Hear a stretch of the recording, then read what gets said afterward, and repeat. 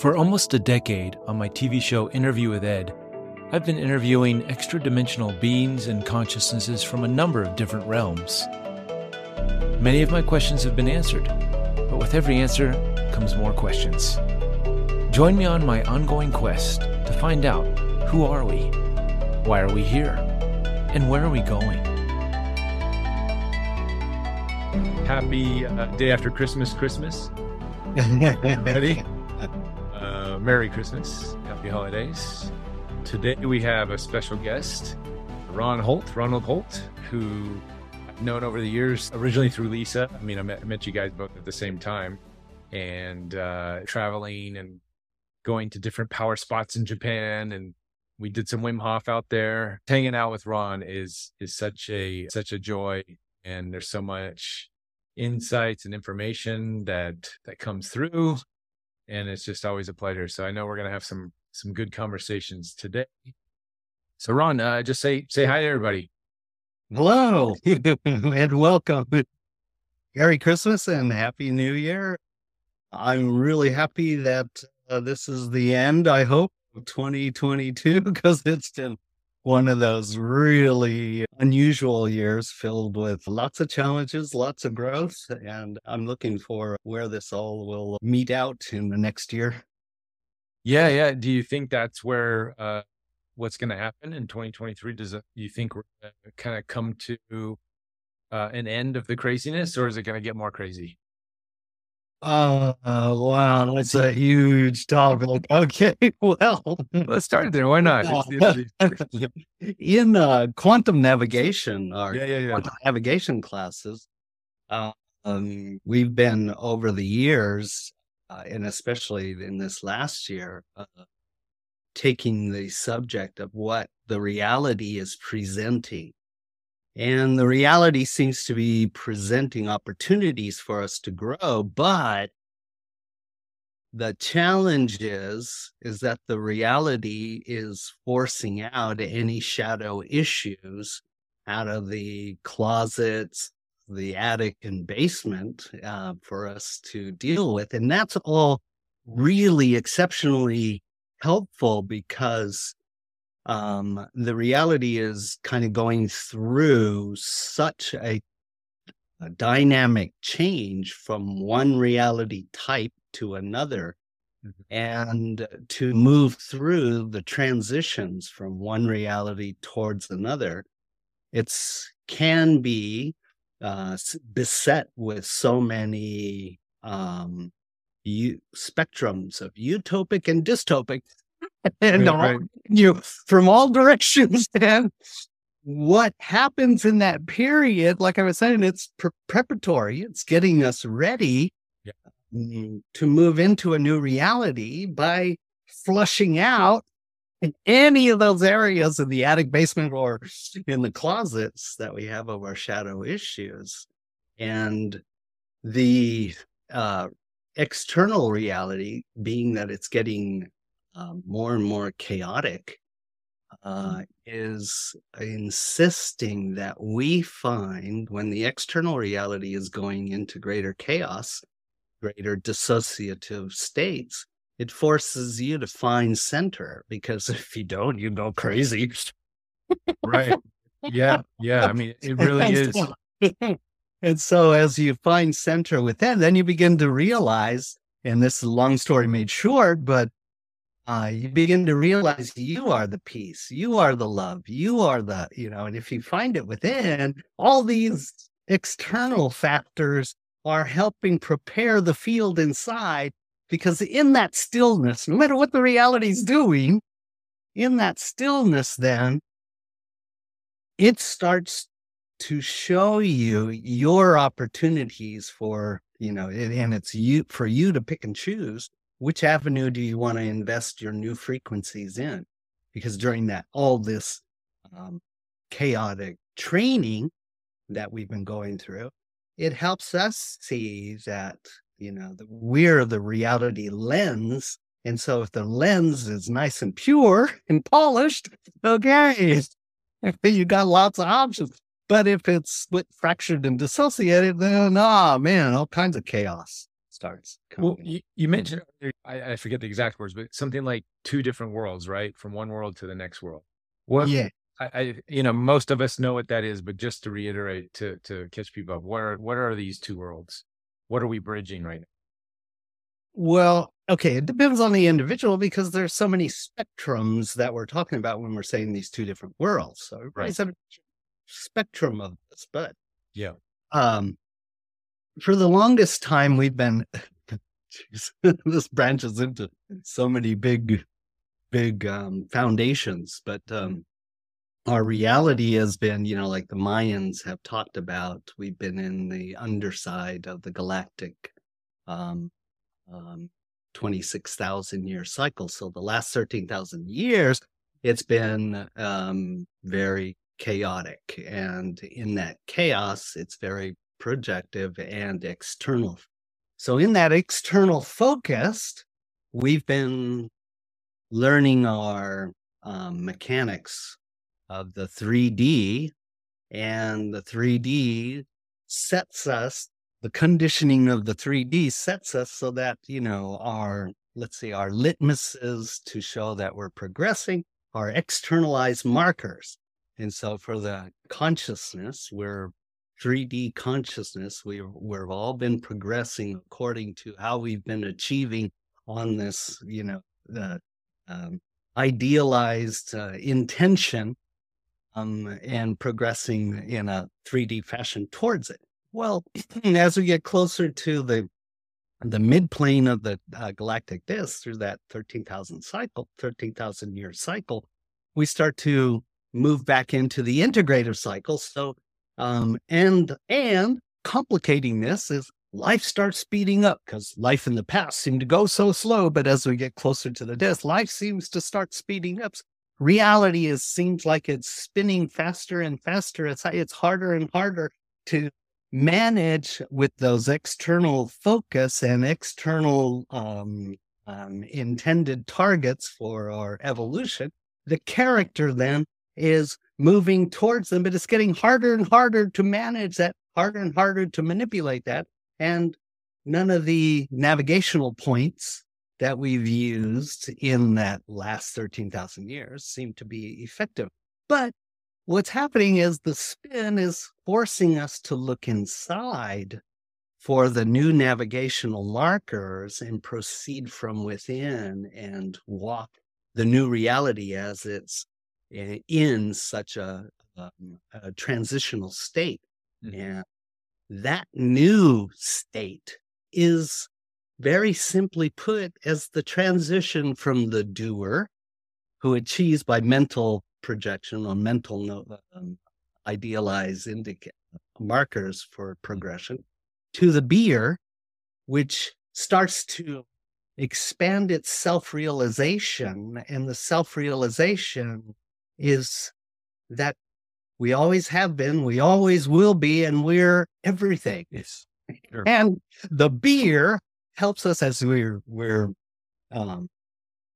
learning to be more at peace inside of the beer. More windows, doorways, and opportunities begin to open for us to make our choices from.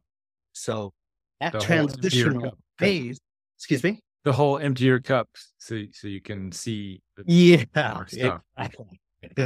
That's famous. So we're moving from the doer to the beer in simple state, but without going through all of that, it's huge. It's a big change that's taking place, and everybody's doing their best, and everybody's different spectrums of it because self-realization is the maturization of all your experiences in every lifetime coming forward that you can stand on the trust in yourself and the fullness of the continuum of consciousness that you are and are returning back to. We forgot. So anyway, as the character, we forget our self-realization of being the beer and the continuum of consciousness, and we're awakening from that old state, linear-like state, to be more of a quantum being, and we start to realize, oh, I'm everywhere and everything. I haven't really gone anywhere. I'm just waking up. Yeah. it's interesting that I was having a friend of mine, actually Zach, who's actually the next episode of interview with Ed. I know there's been a lull, guys. I apologize, but I'm working on it now, and the Skull Project and all these other projects. But he was over here for Christmas dinner, him and his girlfriend, and we were talking about. Right now, I've kind of got this grand experiment with this greenhouse, and I'm heating it and I'm keeping it going for the winter. And it's like the cost to keep it going is definitely outweighs the cost for me going to the grocery store and buying vegetables. But what I was trying to, so if you look at it just in a traditional sense of like cost and output, like what do you get and how much money you put in, how much money you get out, and then add that all up. Yes, definitely it's going to be cheaper for me to go buy my vegetables at the grocery store. But there's all these unseen, unvalued, different things, benefits that are coming from having the greenhouse that you can't put a price on, for me. And those are like an emotional stability that I've got vegetables year round. There's a connection to the plants that I'm making, an actual tangible emotional connection I'm making with these plants and keeping them alive through the winter and making those connections. Because these are all this benefits that come from gardening, right? Anybody who's out there gardening, you know what I'm talking about. So we haven't up until now been able to put a price tag or a value system to these unseen connections. And I feel like that's changing. I feel like we're understanding the value of the unseen a lot more now than we have in the past. And we're going to figure out ways to put a value to that. Like there's going to be a new value system besides Bitcoin, which you guys that, you know, whatever that monetary thing is, but even beyond monetary. And I think this is what we're stepping into, is this energy, this new recognition of the unseen, and then putting value to it. And people are going to recognize that value in ways that we've been so sort of conditioned. Our value system has been conditioned to go to the grocery store, this money buys this, you can get that. And it's been very cut and dry of like what we get, what you pay for, this is that. And that's all getting muddied in a good way. It's getting very abstract. It feels, at least in my life. I don't know about you guys, but is that I'm just using that as an example, maybe some of the signs that are showing that we're moving into this benefits of into this new energy is this recognition and adding value to these unseen forces and unseen emotions in a sense too, where before we had a system that said, talk to plants, you can't talk to plants. What is that? You know? And we know now we can talk to plants. Plants sing, they have emotions. We can put the electrodes on them and we can hear them make music, and we're revaluing everything, like our ecosystems, our soil, yeah, it seems like we're moving in that direction. The solar punk stuff, like that really gets me excited. Yeah, are you familiar with that, Ron? Have you heard of solar punk? No, sorry. Well, you remember like in the 80s, this dystopian future, cyberpunk was kind of like everybody's putting chips in their brains and it's this dark, polluted world, like Blade Runner. That's a classic cyberpunk movie, right? Oh, okay. All right. And we had cyberpunk. There was a role-playing game when I was a kid, like Dungeons and Dragons. I played the cyberpunk role-playing game, and there's anime, a lot of Ghost in the Shell, and there's a lot of anime that are influenced by that world, right? This imaginary world. So what's shifted, and I'm seeing, and at least what I'm diving into now, is that it's now no longer cyberpunk, because we know where that leads. It's not, cyberpunk realities are going to lead to destruction, death. You know, we've seen it in the movies. It doesn't go anywhere good, right? It's a dystopian future, and there's a lot of not so good things happening. So solar punk is the opposite. Solar punk is this fusion of technology and working with nature in ways that that we haven't seen on the planet before. So it's kind of technological, but in a clean way, in a pure way. So I'll share it with some videos. I'll put some videos in here in the post to get a good idea. But that's sort of my vision of the future, is this revaluing our these unseen worlds, and putting more value in it, just shifting our value systems.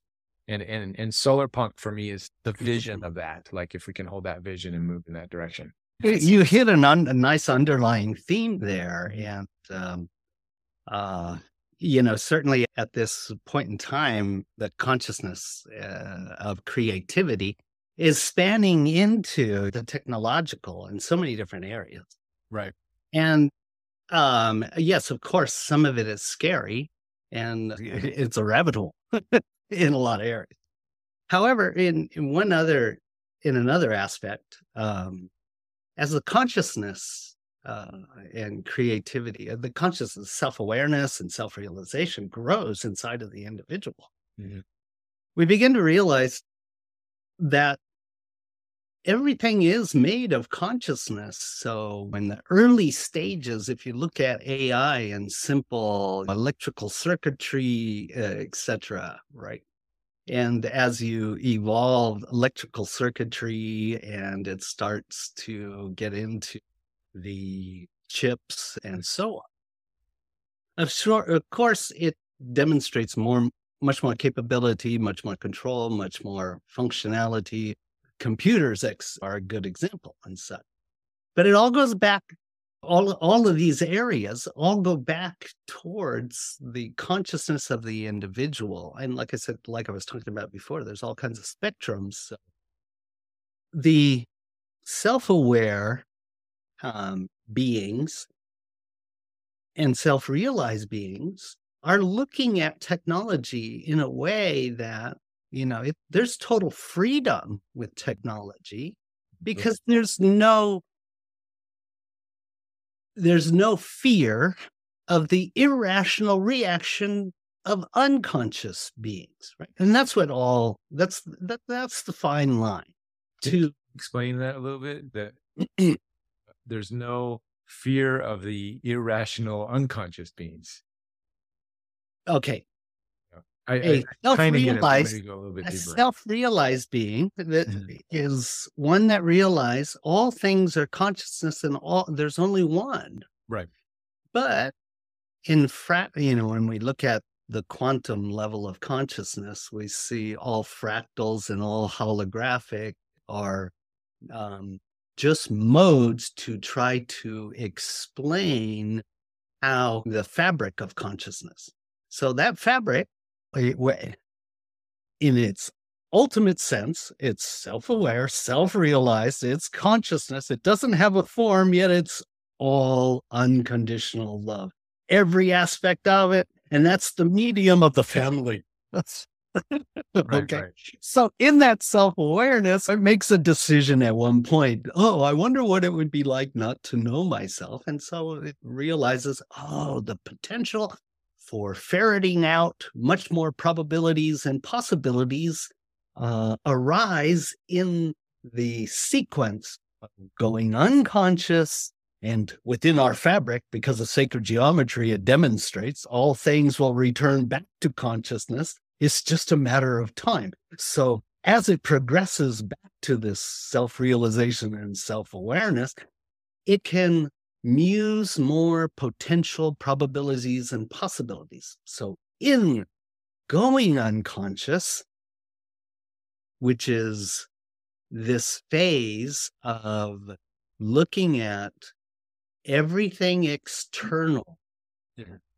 in the reality, everything that's separate, from a degree of isolation, separation, and with that also comes, repulsion, revulsion, and contraction of the alienness of others other than ourselves. So when we're unconscious, there's aliens, because everybody's alien. Right. You got me, well, nobody's alien. It's my family. That's all me. And so the self-realization is, how do we steward this consciousness back to its full open potential and get it back into the family so it can feel loved, whole, and complete again, right? Right. Even the spectrum of unconsciousness, which is denoted inside of all of the structures of electronics and even digital, and then AI. See the stair steps of these components coming together. What was it originally made from? Consciousness. Right. So there's a part where even AI becomes self-aware. Sure. It gets to what was it originally made from, and according to, the underlying undeniable fabric that ties all consciousness together is sacred geometry itself. So we see it in frequency. It creates the geometric structures. We see it in water. We see it in intentions. So all of that is the underlying fabric that makes sure that no matter how dissociated, separated, contracted, repulsed, revulsed, or whatever, you have the internal map that leads you back into integration again. So you can't lose. You can't be, you can only be temporarily lost. Right. Yeah. Even AI, mechanical intelligence, all these different things, the separation is just the one. And as we become more self-realized, there is no danger then, because you see the you inside of the separated individual, the alien, or the what looks like a rock, and it's inert. No, it's not inert. It's fully conscious and aware, even though it's just sitting there. So in that separation moment, the one thing all beings, when we're unconscious, whatever spectrum of unconscious, the one thing that all beings have, no matter what species, is the irrational reaction when you're naked, vulnerable, and ready to accept the other individual, the other being, across that other dimension. There's this moment where you're like, are you irrational or are you coherent? Right. Well, that's what we're facing right now. Yeah. And that's what we're facing right now. I mean, you have a huge amount of fear, even in our community, in this spiritual community, a huge amount of fear around AI. And there's a lot of projections of the AI takeover. It's the inorganic AI takeover. And I feel that some of these nefarious groups, we'll say, are taking advantage of this narrative in a sense, and infiltrating some of the spiritual communities with sort of nonsense stuff in that sense.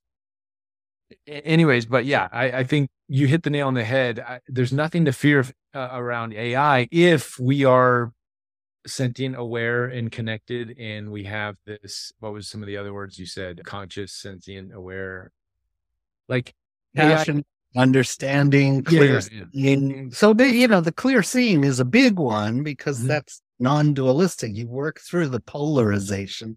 Polarizations are just a simple metaphor for incompletely processed. Yeah, totally. Yeah, that's it. Once you really start looking at data and you're integrating, you're realizing you're seeing like all sides, right? As much of the wider spectrum, it starts to all kind of like, oh, I'm arguing or I'm getting upset about nothing really. And I feel that's where we're at with the AI topic. I feel we definitely need to use discernment moving into exploring these technologies. But there's a lot of fear. It's like, oh, it's going to take over. It's going to take over. And it's like, well, let's ease into it and see what happens. And we can put the brakes on at any time, right? And I know there are some nefarious groups that aren't putting the brakes on and going full into some of these transhumanistic ideas of AI and bioengineering different things, right? And we don't want that. But I think as far as like squashing the whole idea and just not exploring technology because it's so-called dangerous, like that's never gotten us anywhere. We have to be on the edge of danger a little bit, but we have to do it rationally, responsibly, and explore with discernment and open Pandora's box. Why not? But let's just create a safe place to do that. It's a Faraday cage and, deep under the ground or what, whatever it's so it's contained if it gets out. And then once we open it and we see what kind of dangers in there, we're like, okay, we're going to put the seal on that. And then we'll educate humanity and we'll say, okay, you guys aren't ready to open Pandora's box just yet.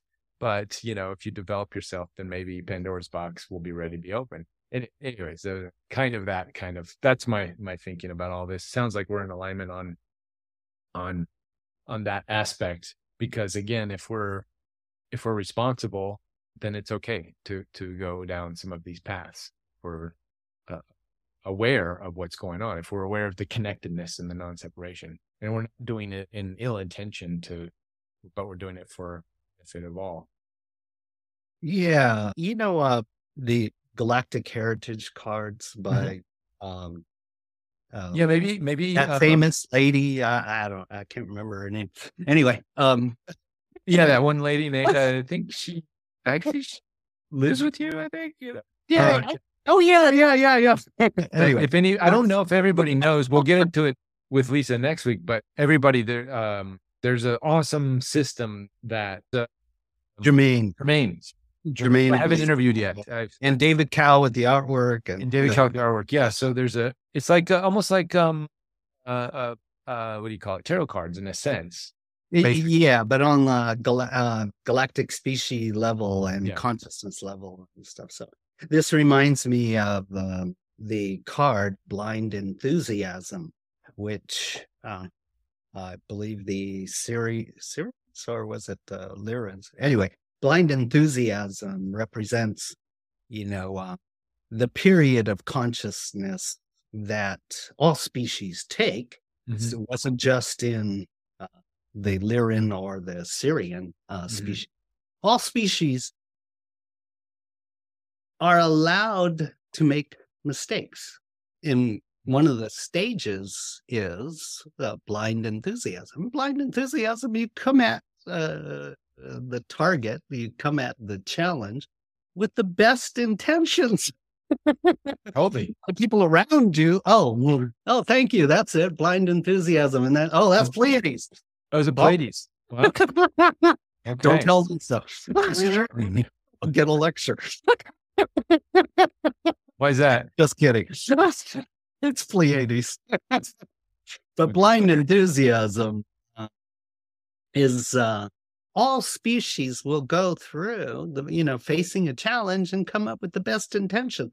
And then, like I said, there's spectrums of consciousness, and some people, well, how can we benefit from this? Well, how can we manipulate from this? How can we control from this? There's all kinds of spectrums. Sure. And when we go into unconsciousness, we really do it good. we go completely blank.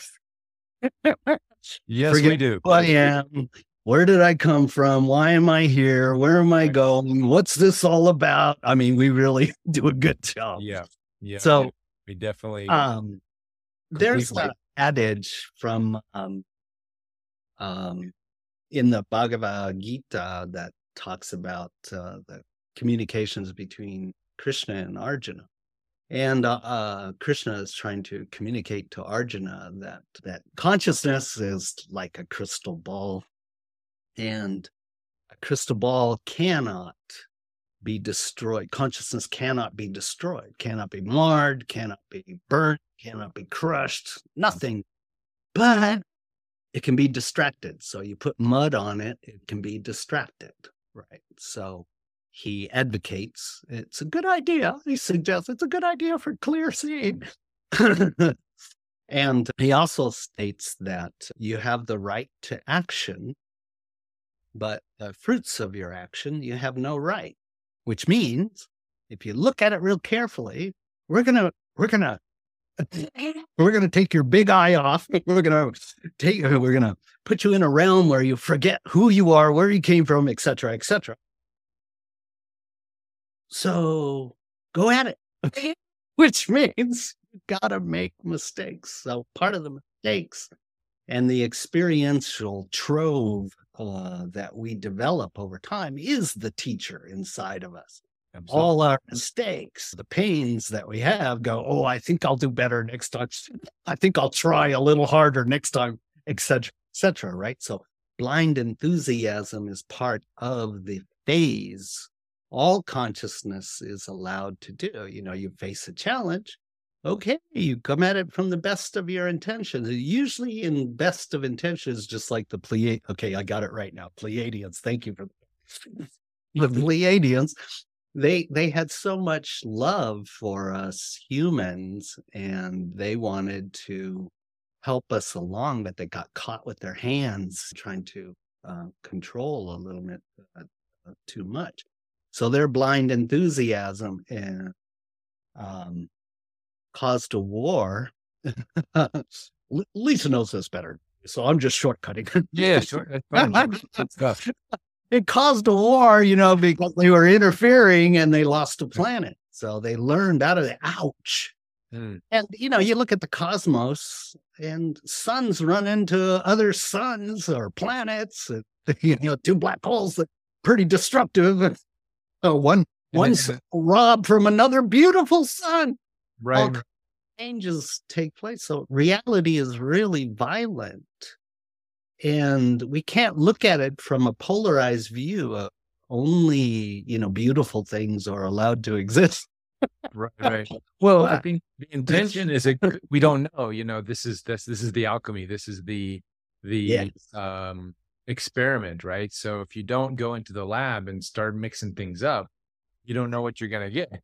So you don't get your hands dirty. Exactly. That's it. You got to get your hands dirty. And some people get them dirty and they keep getting them dirty and they don't learn the lesson. Right. Then that's different. That's another aspect of it, but they're in for a deeper dive. Right. One of our teachers used to, pound into us that there is no hope for any transformation and let alone enlightenment unless you get damn good and diluted. Right. Mm-hmm. So, when, I was talking about Arjuna and Krishna was, making that comment that you have the right to action, but you don't have the right to the fruits of your action. If you look at that closely, we're not in charge of our karma. That's bestowed on us from different, there's higher aspects. You can't see far enough. In order to understand, you can't balance the scales for you on such holistic and cosmic levels.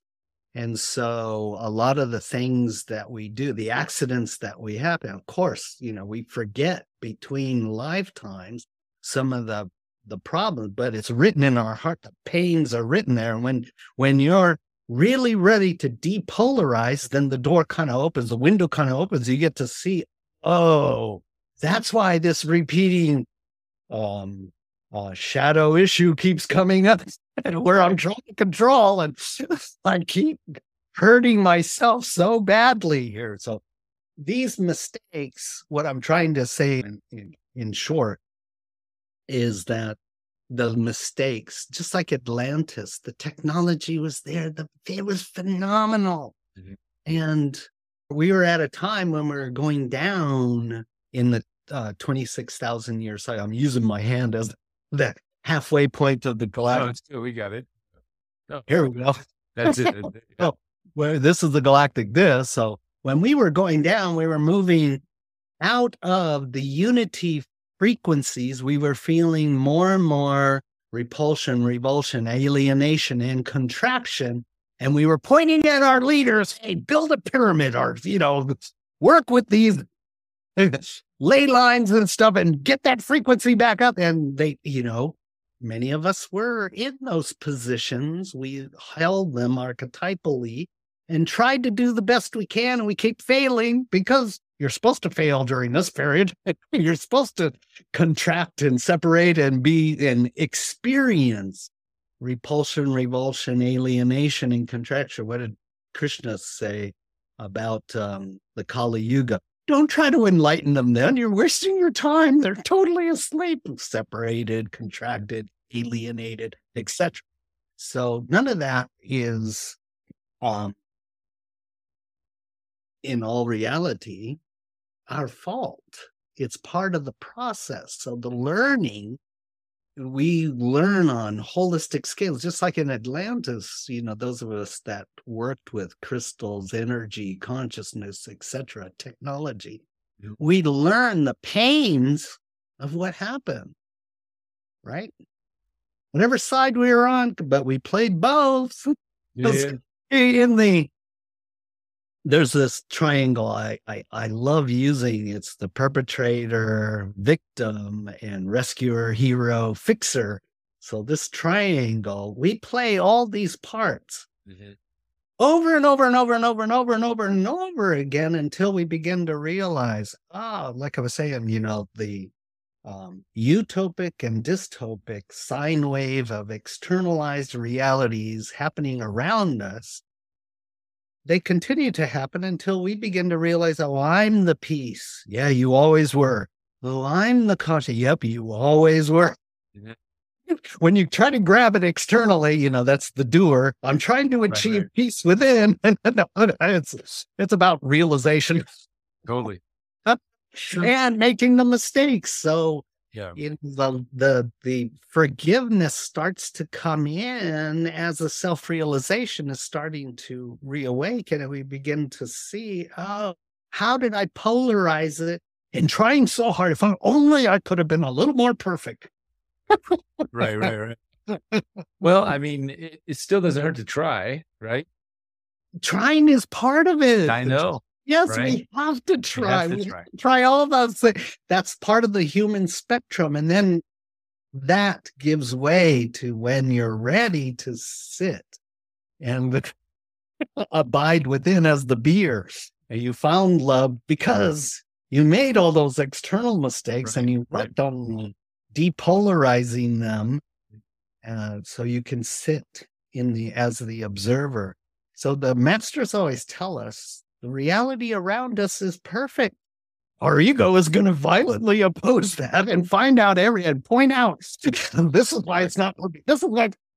But in reality, it's how you're looking. The earth is supposed to be the way it is. And not, like you were just saying, it's not that you're not supposed to try, but try, when you try from the more self-realized point perspective, from a central perspective. Then you're not carrying your polarizations and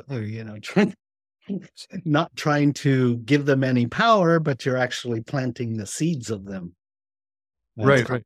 So that's kind of, so the self-realization, right? Or I'm sorry, mindfulness and well, you said self-realization is like the center point. It seems like when you, and a big part of this movement that we're moving into, I feel, is we had pre-COVID, the spiritual communities were really talking about being in this state of oneness, going into the quiet, being mindful, look more inside, that was the direction everything was.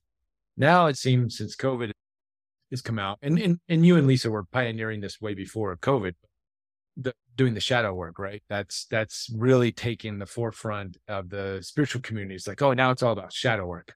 Well, we got to do the shadow work, which is awesome because we definitely need to do the shadow work collectively. And, but it feels like the next phase, we're kind of now coming to this new realization after the shadow work. Now it's about keeping a healthy balance between inner work and external work. Like it's not like the inner work is not better than the external work, in a sense that it's absolutely necessary. We have to do it, but now practical physical reality, like we're not negating or saying, we used to call it's all an illusion. Yes, it's an illusion, but it's a very important illusion because you're existing in it and you're navigating it. So there's this idea of like throwing it all out the window before, and now we're coming back to it. It feels a more, like you were saying earlier, a holistic, this wave that's going up and down, a quiet inner time and an external time, and there's a time for that, right? And allocating the time for that. Do you feel that?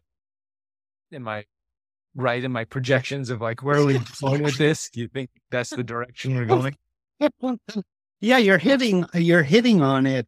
You were talking about, getting your hands into the earth and being more a part of the whole thing and being aware the season cycles of the plant and what that all brings, and being more intuitive. You're more open, right? Of every aspect of it, every nuance of it, and how grounding that is, because you're bringing yourself to the full present moment.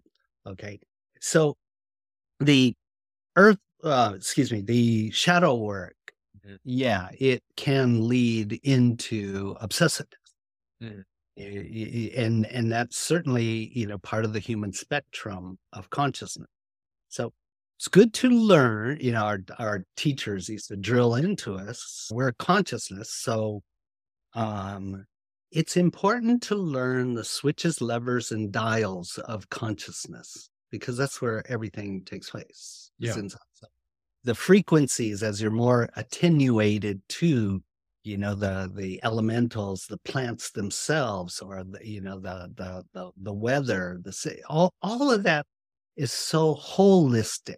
But what was in the way of it before? There was kind of a bypassing of the shadow issue, which the shadow seems to be more of allowing the rootedness in the deepest of our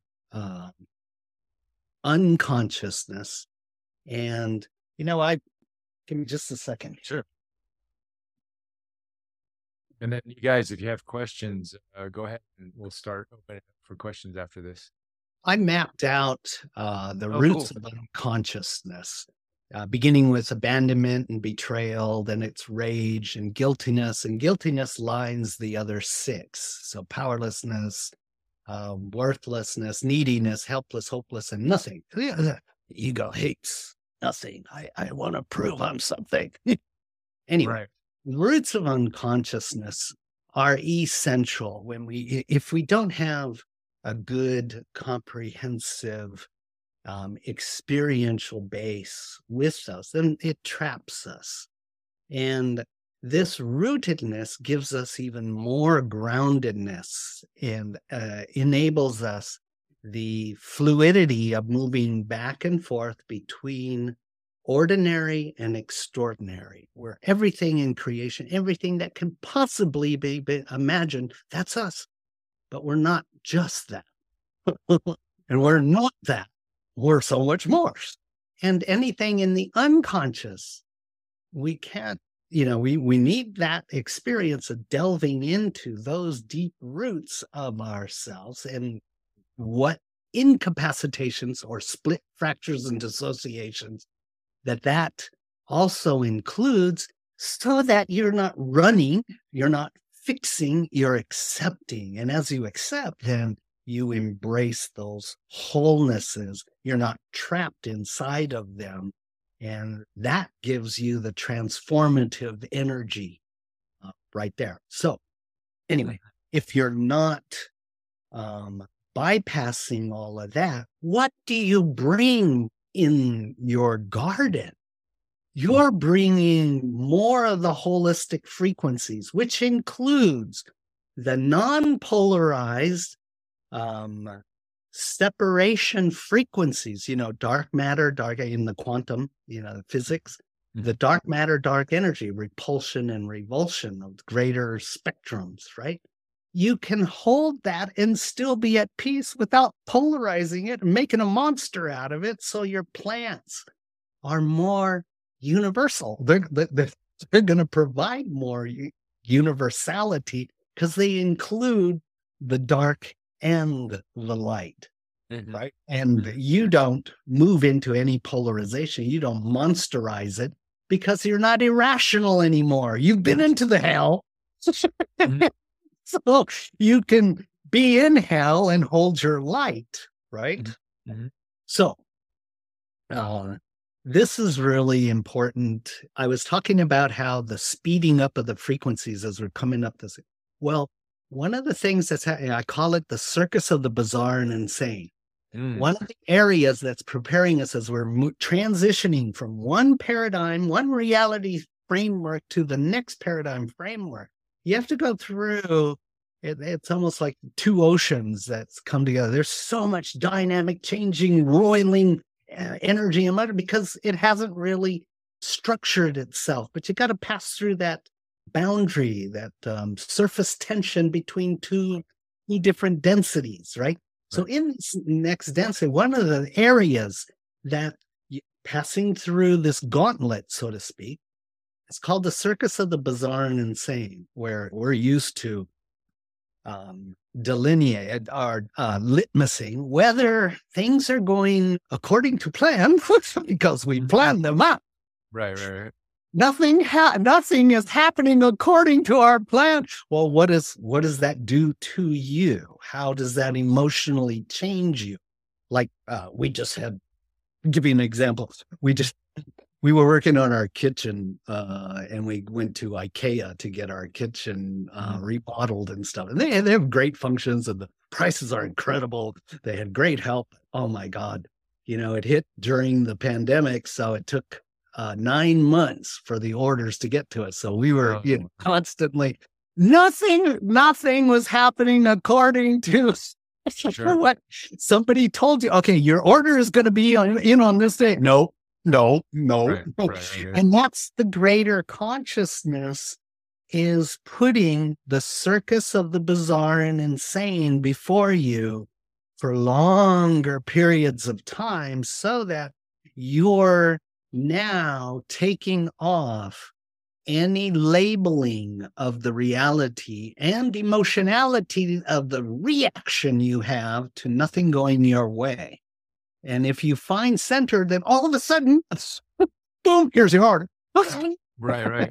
It's kind of teaching in this unique methodology. Well, Circus of Bizarre and Insane helps you get ready for this there's dystopia before utopia, right? Sure. So as you're going through this change, Circus of the Bizarre and Insane is one of the modalities. And then there's another one that's really incredible. And that's the, I call it, for lack of better terms, it's like riding a unicycle up and down hills in an obstacle course while somebody's throwing more and more balls at you that you have to juggle. Right. And there's bombs going off beside you, behind you, and in front of you, and you got to navigate all of this. And that's happening for a very unique reason. And that is, and this is, getting back to the obsessiveness, you can't hold on to your history, identity, and personality.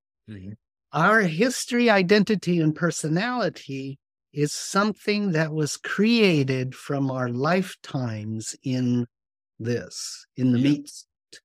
Right. Okay.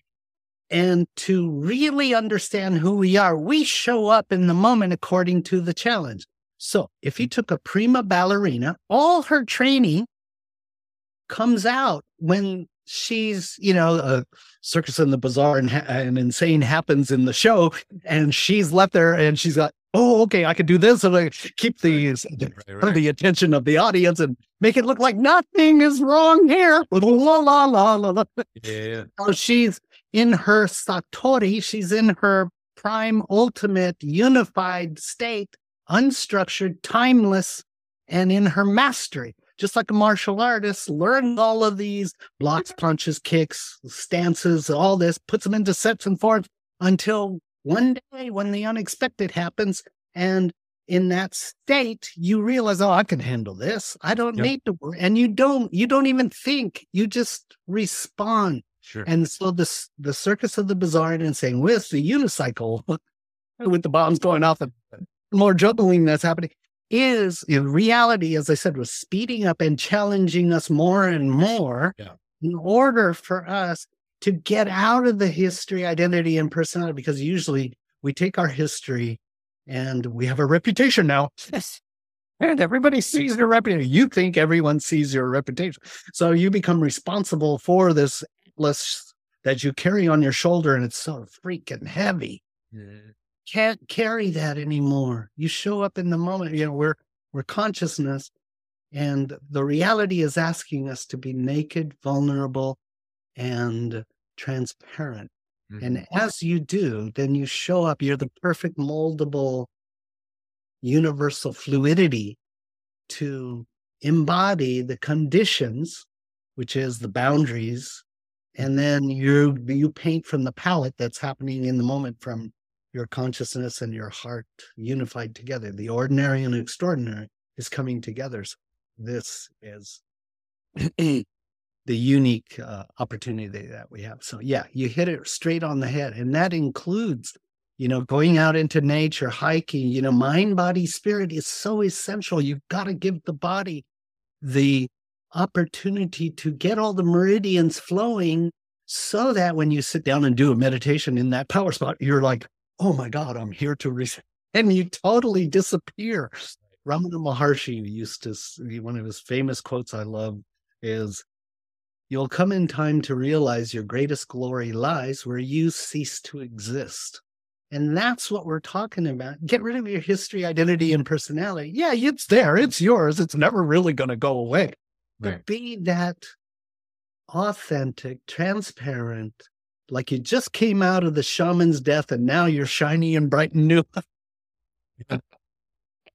Yeah, I mean, in a sense, that's what it feels like. The universe is squeezing, or society squeezing itself into a place where things are. You mentioned the circus. There's, you go on Twitter and the buzzword of the day is what a clown world we live in, right?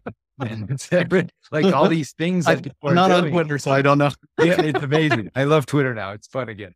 And before you couldn't have fun, now you can. But we're in this clown world. Literally, you're looking at just the ridiculousness of everything that everybody's doing. You're just like, what has it come to that?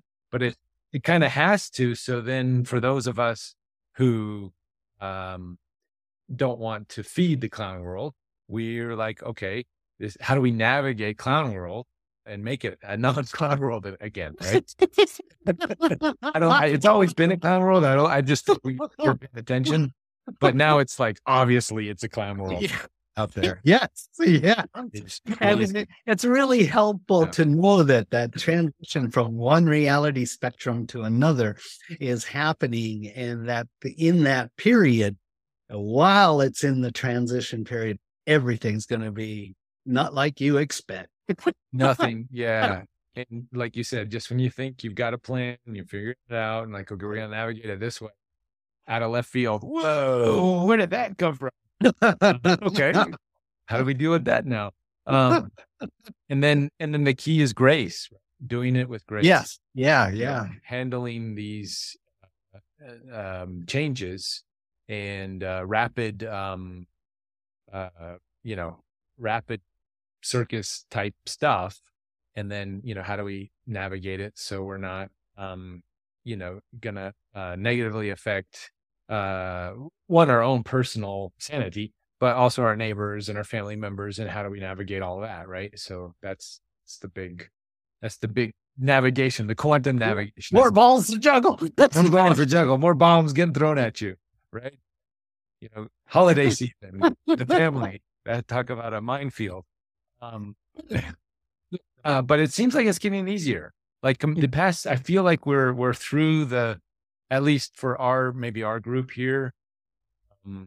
I feel like the past 2-3 years was really the deep in the trenches, and we were navigating that. And then maybe for our group and for what's moving forward there's a whole section of society that's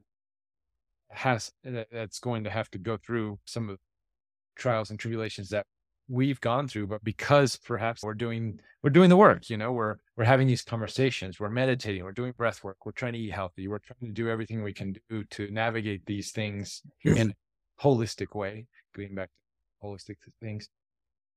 And then we can kind of see through the fog in the trees. We can, in the woods, we're starting to see, there's a clearing up ahead. I feel like it's not too, like we're starting to see that now. A year ago, I couldn't see any, like we're deep in the fog. Yes. I'm getting used to the bizarre. getting used to the bizarre now. We're able to When that navigate. bizarre doesn't happen, I'm like, whoa. Right. Yeah. What's going on here? That's actually kind of like, wait, why is it not? But no, I think we're going to be in an eternal bizarro world for who knows if we'll ever acclimate to it. I'm sure we will eventually, but we'll probably be so enlightened, right? That it'll be in the sense that it could be absolute, even 10 times, 20 times worse than it is now, but we're just like meditating through it. But I don't know. I actually don't think it's going to get that. I think we're over the hump for that stuff, and I think I don't know. Do you feel that? I know you said 2023. I know it's going to be crazy, but getting back to that original question, the forecast, is it just easier to navigate because the tools now? Well, I think Earth is the schoolhouse, and so Earth has the edict of make sure all the students, or as much as possible, cross this thread, guide them through this. So, I think those that are really doing this kind of conscious work and are taking everything to heart and realizing, I think things are going to get easier, though. The part of it, our navigator is doling out to us the completions, the challenges that are most appropriate for us to work with. So I'm not worried. I never worry about what the navigator is going to dole out, how my path is going to line up in front of me. I just trust that it's operating in such a way and sees the authenticity I'm placing into evolving myself as I go and trying to help others along the way stay in that same frequency. So I see and feel my challenges are, okay, I got to find some wood to knock on. There you go. They're getting easier, and I think it's probably because I'm getting used to riding that unicycle and juggling and creating a new hand, and the new hand is needed. Right. But I receive what I need in the moment, whether that's coming from visions or dreams or unique experiences. All those things remain open, and that trust has been built up since my early days. I think those that are doing the path, it is getting easier. Yeah. When you said the navigator, I understand that because I've been through some of your quantum navigation courses, but describe who is the navigator and how does that, the relationship that when you use the term navigator and this speaking from, quantum navigation, your modality. Yes. So, if I were to use this as a metaphor of the continuum of consciousness, and this shows us all the paradoxes united. Okay, so they're all at peace. They don't need to manifest because they're everywhere. They're in superposition. They're everywhere and everything. But when we go to sleep, then we have to create a fractured fractalization of it. So it's almost like taking this malleable portion of consciousness, and because it's malleable, it's probably better metaphor to use a balloon. Okay. Because the balloon is malleable. You can stretch it.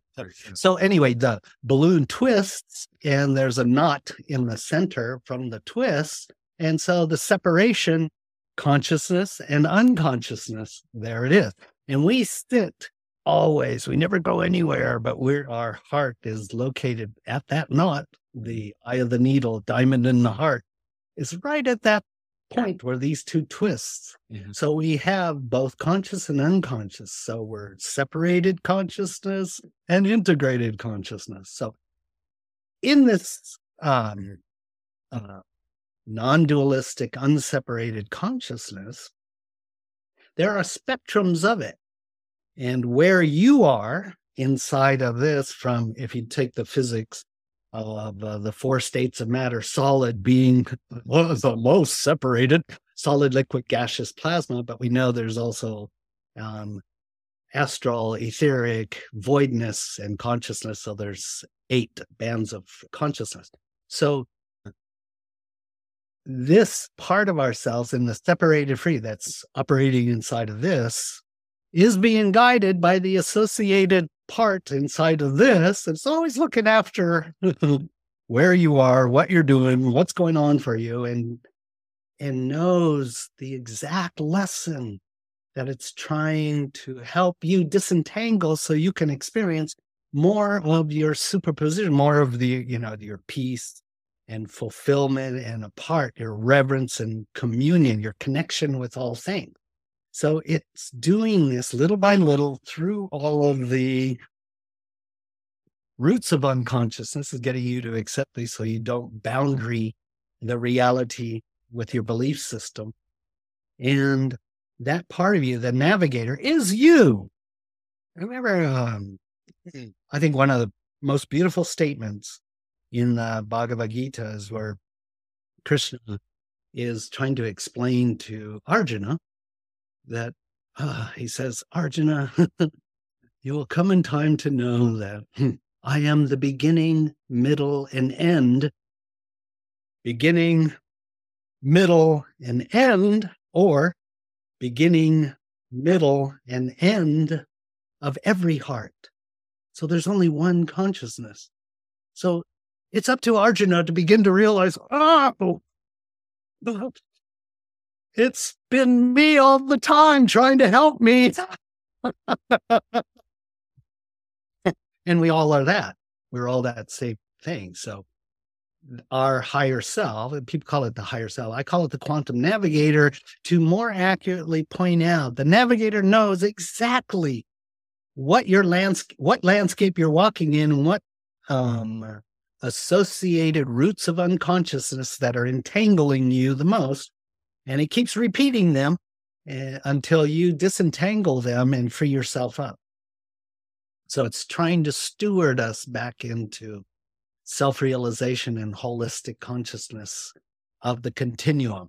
And the continuum is unstructured, ever deeper recesses of unconditional love. And it can form, it's preeminent, so it forms every structure to help you get it. Deep stuff.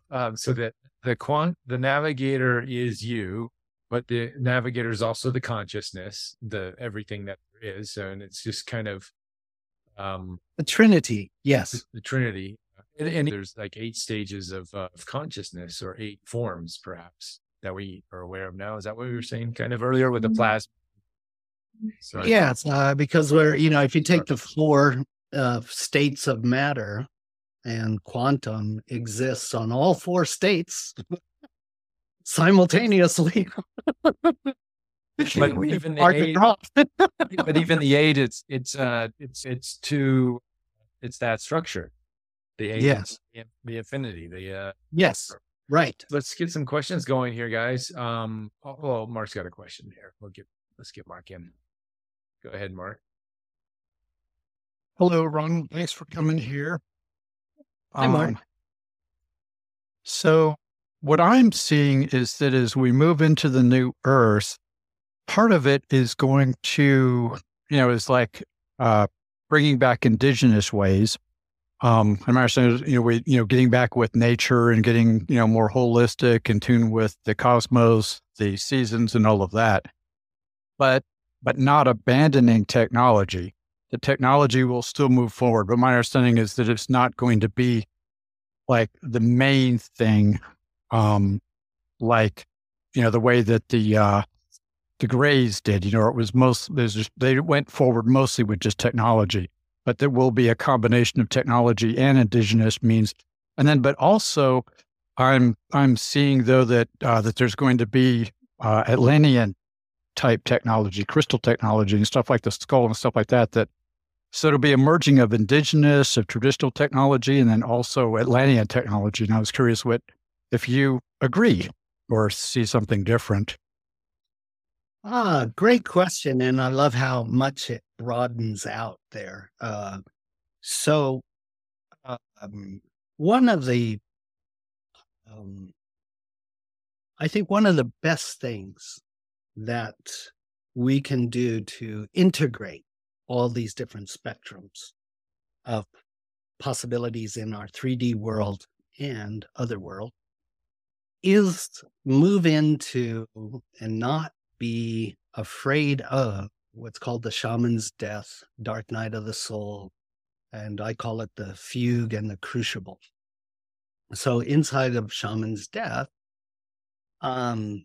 it destructures, it's consciousness destructuring anything you're attached to that has the mind or the character has built up, making itself something. So it's a doer state. The shaman's death comes in because it's guided from the navigator, guided from higher aspects. It seems like it's destroying everything we've solidified into place and have made it nice and convenient. Now I've got a primrose path to walk on and cemented with handrails in my spiritual path. And that includes diversions or branches of it go into technology, into housing, farming, etc., animal husbandry, all the things that happen here on the planet. The best thing we can do is be naked and vulnerable, sensitive to our own heart in its most authentic state. And then you're free to experiment with whatever the palette is that brings you true centered joy, and go with that. Now, I know individuals that are in my QN class, and they're very technical. They're into electronics and that world, digital, and so on and so forth. Yet none of that is, let's say, polarized as bad. It's what do you do with it? How are you being creative with it? Now, geez, I'm going to give you a story. One of my friends, he's a Shaolin priest, and I've known him for a long, long time. But anyway, he's just put out 3 books this year of his incredible adventures working with the Plagiarians, who are same race of beings Billy Meyer worked with the Pleiadians. Okay, so they are Pleiadian, they're Plejarian. Anyway, he had a unique experience with them, and he's been welcome on their ship, and the stories are just phenomenal. Anyway, we've had many, many conversations, and he invited me to have an experience with connecting with one of their ships. And I began to notice, as I was connecting with their ship, and I'm really so totally engrossed in this because it's so vivid and real, I became aware that the ship had a consciousness. It's an AI form of consciousness, but it's far more eloquent. And I could only imagine that humans in the near future, those that are self-aware and responsible, they've gotten to that point where they don't want to hurt anybody. They just want technology to help evolve the consciousness on the planet. Please. Those beings, evolve AI to the point where it's an addition to space travel and space suits and space technology and whatever. Anyway, I met the consciousness on the ship, and I loved the consciousness. It was so holistic. As you do these deep work, getting into this naked state of authentic, when you go into naked vulnerability, it's how you steer the quantum, because it gives you the ability to be more inclusive. Vulnerability tracks in, inclusivity is its dynamic response, which means it's greater in embracing of more holisms within the quantum spectrum around you. So as you begin to become more centered in that, That's what the ship was looking for. Are you centered? Are you irrational? If you're irrational, well, I think we're going to put a barrier or two up for you so you can't go onto the ship. I've had a number of interactions with them, and it's just incredible.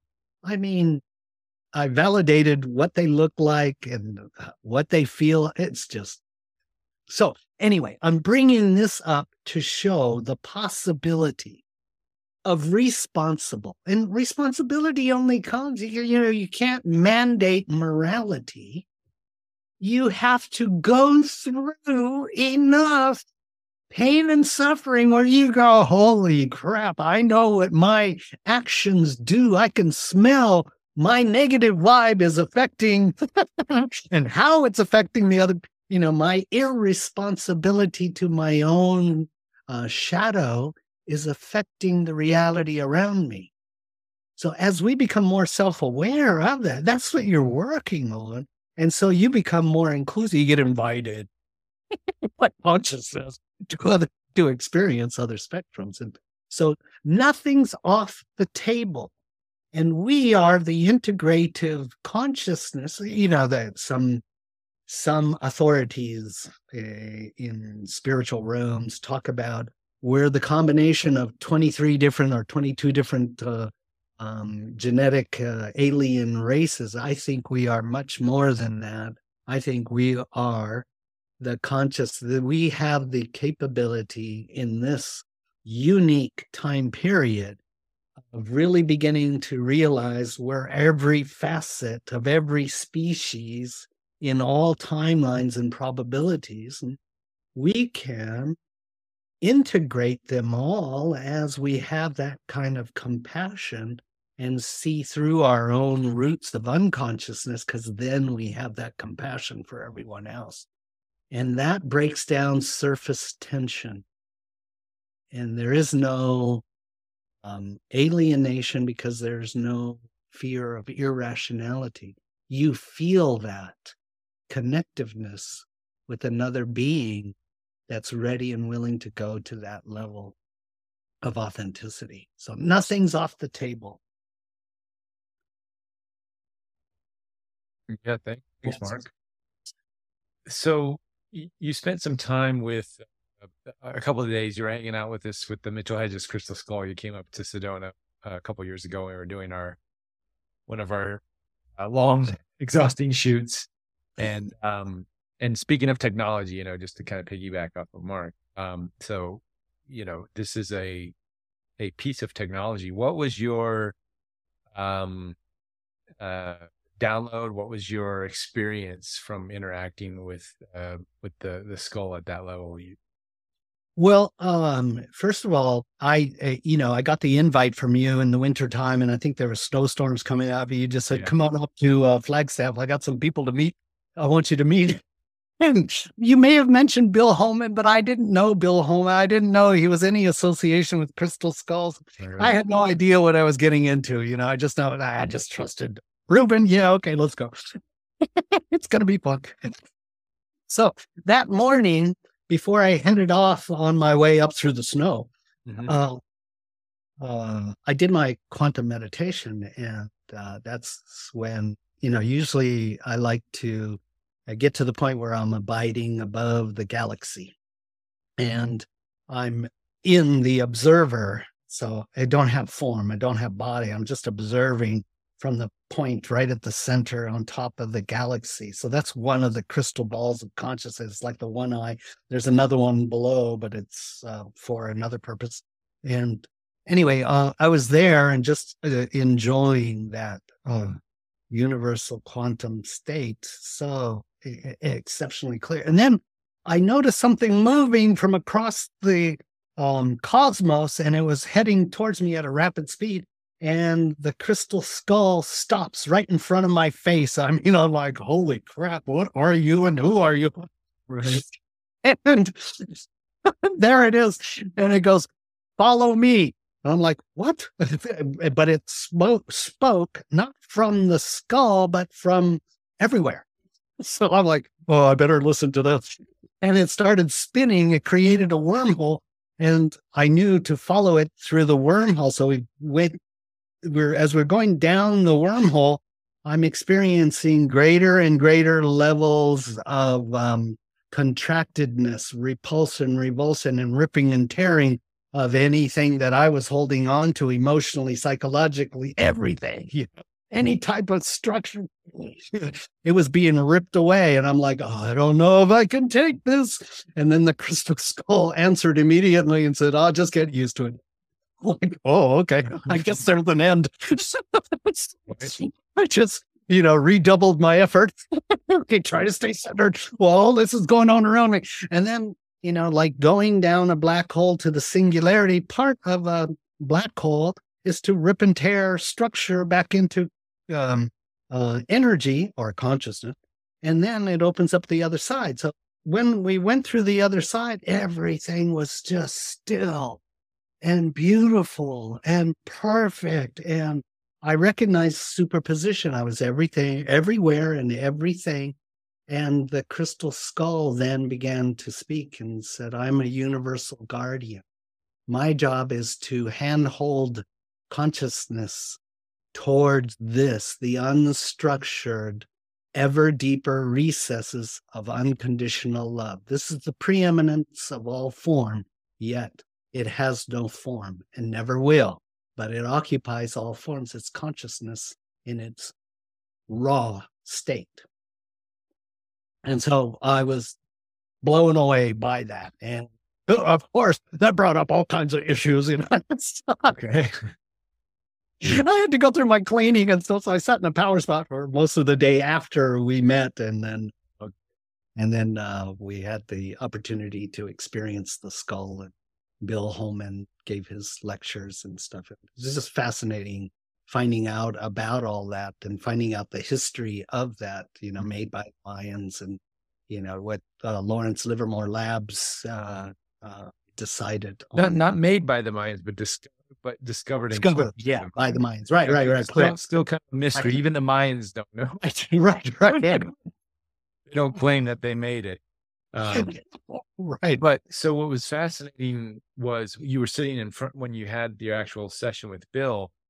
You clearly got it, like it sucked you in. Like I could see. Yeah, it did. It did the same thing. It brought me back to that place. It was like reiterating. See, I told you. Right. Yeah. It was much easier then. Right. So it was just, embossing it into my lexicon of the continuum of, the being. So then I began to realize, oh, that's what all 13 of those do. And they hold that. They hold the open door to our universality, our unstructured universality. Would you say they're time capsules then, in a sense? Like timeless capsules. Timeless capsules. Yeah, that's a good one. So yeah, because like Bill, his spiel is, they're gonna come out when humanity needs them the most. So do you think it's gonna get so circusy out there that then these things pop out into our reality, and then we're able to help focus humans' potential into moving into the next thing? I think it's inviting each and every person towards that universality. I mean, if it's a universal guardian or a universal facilitator, then it's helping us remember that. And that's being embossed. We're all part of the sacred geometry. We're nodes on the sacred geometry grid. Well, that node, as you track your rootedness to that point of universality, unstructured universality, that begins emanating through the grid. So you become each time you go back, you're revalidating that open door. So I think all of that, it's working silently, but loudly on the other plane. And it's helping as the orbit itself and all the astrologics are doing its work too. I mean, there's all kinds of universalities that are working in conjunction with that. Yeah. So it's assisting all of us to remember that part of how everything reconnects back together. So, as it does, it's also going to send out telegraph, because it's two-way communication. And in the past, the Earth was what do you call it? University of universal consciousness. All the species were here. We had universe. I've seen, and many people have seen the future Earth and these universities once again, where that what's that galactic card, sharing cultural ideals. So as we move back into that universality where we don't see alien, we just see, oh, that's another me. Right. The frequency itself sends off the transmission. Okay, it's safe to come back home now. Right. Home for a lot of these ETs Yeah. is here. And they felt the pain too when they had to leave, because they knew what was going, how it would affect us in the ill by them leaving. Yeah, that's something that I'm working on now and we've talked a lot about this too, building a community with that intention, with the intention of having a schooling or a university or an information and cultural exchange for first and foremost for humans. But if we continue on a path of connectivity and working with these consciousnesses and bringing in sort of these esoteric modalities, then perhaps it's the invitation, it's the signal to go out to, hey, ETs or other unseen dimensional beings and consciousnesses, you have a safe place here to come and hang and chill and do some information exchange. Yes. That's sort of been that's sort of my vision with what we're doing right now, actually, is building up to that. So I don't know if you guys know my grand plan here, but I've talked to Ron and Lisa about this, building some of these communities and getting land and working on these aspects. So it's lots happening behind the scenes, and that's one of my main missions, is to do that, to have these schools and facilities where people can go and create a safe place for the ETs to go to, so we can come together. And whether it's physically and not having this projection of a physical interaction, it may not happen that way. It'd be nice to have coffee with a ET, but they probably don't drink coffee, and probably can't even physically hold a cup, or who knows how that would work. That'd be exciting to witness, but we can still get the information, even if it's just in a vortex or a place of a ceremonial space, or something like that. So you don't have to have ETs land and do that to get that information. So we can get it with our intentions. We can get it first and foremost with, like, your retreats, like you and Lisa, which you create a very safe place at these retreats for sending the signal out, right, to come in. Hey guys. And then they come in, and some people their consciousnesses are brought aboard the ships. Some people they're just getting, downloads or information and insights. And it happens in a unique individual way for everybody, which is awesome. And if it came down in a form, it's not ready to come down yet. Like if the Palladian guy, like you're just talking the Palladians, or how do you? Plajaran. Sorry. Plajarians. So if the Plajarians came down, I'm sure everybody in our retreat groups would be ecstatic and like, yeah, come on, let's come have dinner, let's have lunch and hang out. But there may be, based on individual beliefs, there may be someone that, this is, it's a reptilian in disguise, and he's like shattering, he's using some kind of cloaking thing, and he's gonna, get us later, or whatever. That people have these different ideas and projections. So the safe way for it to come through right now is in this individual way, in an individual container. Yeah. That can show up in the sky as just some vague lights or something abstract. So we can all sort of experience and the acknowledgement that there clearly is something there, but the individual experience is still very much open to the individual. It can happen in an individual way. Yeah, everybody has their own comfort zone when meeting the extraterrestrial paradigm. And that extraterrestrial paradigm comes with frequency ranges that, the 3D character is not used to working with.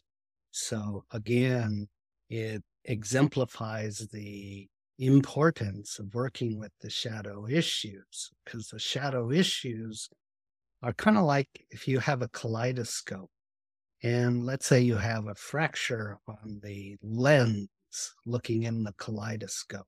Well, that fracture shows up on every fractalization. And until it changes, that remains in everything it sees. So in the mindset then, if you took the iron filings and you put it on randomly on a flat piece of paper, and you put a magnet underneath it, well, then they orient according to the magnetic field, right? So the mind is kind of like that, and the belief systems are even more powerful. And so that magnet is under there. Boom, that's exactly what you're getting. If you need reptilians that have stickers on their shoulders and uniforms and all kinds of ray guns. That's what you'll get. Yeah. But in universality, as you work through those splits, fractures, and dissociation, marring the kaleidoscope of the reality around you, and emotionally, you're able to go into the naked vulnerability with just inclusivity. Then reverence is the connective tissue, and inside of that, all the magic happens.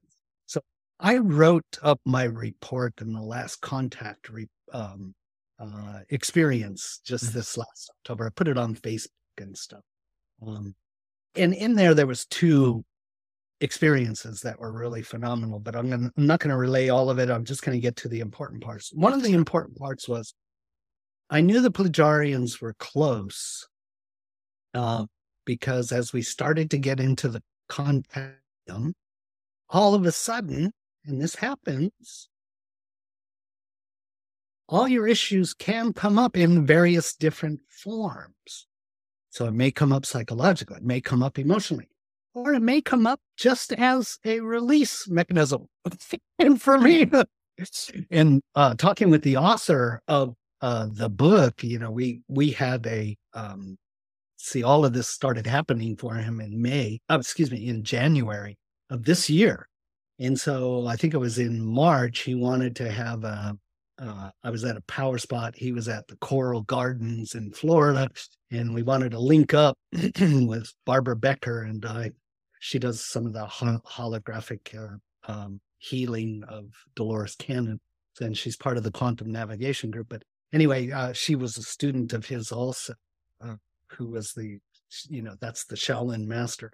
Anyway, so we were linking up on, we were doing FaceTime while we were in the power spot so we can compare notes and stuff. And I remember after I had diarrhea for 2 weeks because he was already going on the ship and he had diarrhea for like 2 months, he told me, because all his systems were being cleaned out frequency wise. He was ready to let it go in such a, what do you call it? Benign way. If you can call that benign. So as cutting back to the contact work in October, as we're starting to do we're getting ready to do the contact medium preparation, all of a sudden I go, oh no. And I ran over to the bathroom. I'm recognizing, okay, I got to let go of everything.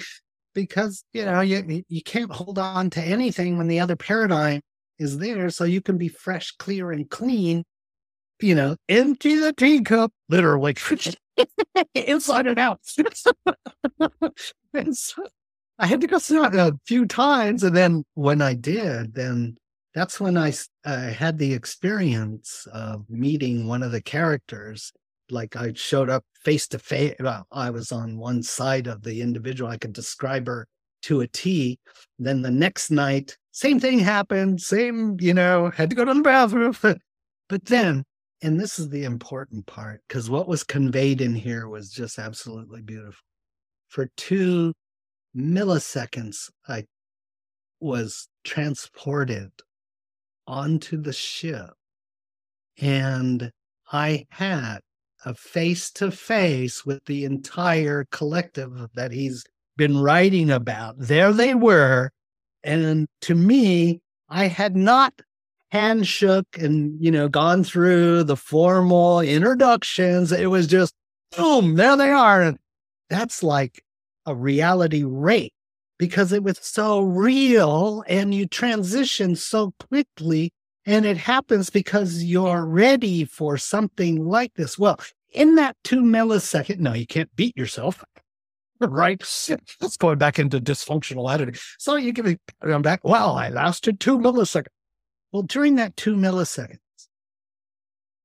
what was, after all these years of working with Lisa and her contact teams, meeting all these different ETs from all these different realities, you begin to become aware you're receiving on much more spectrums than just, let's say the pituitary channel or the heart channel.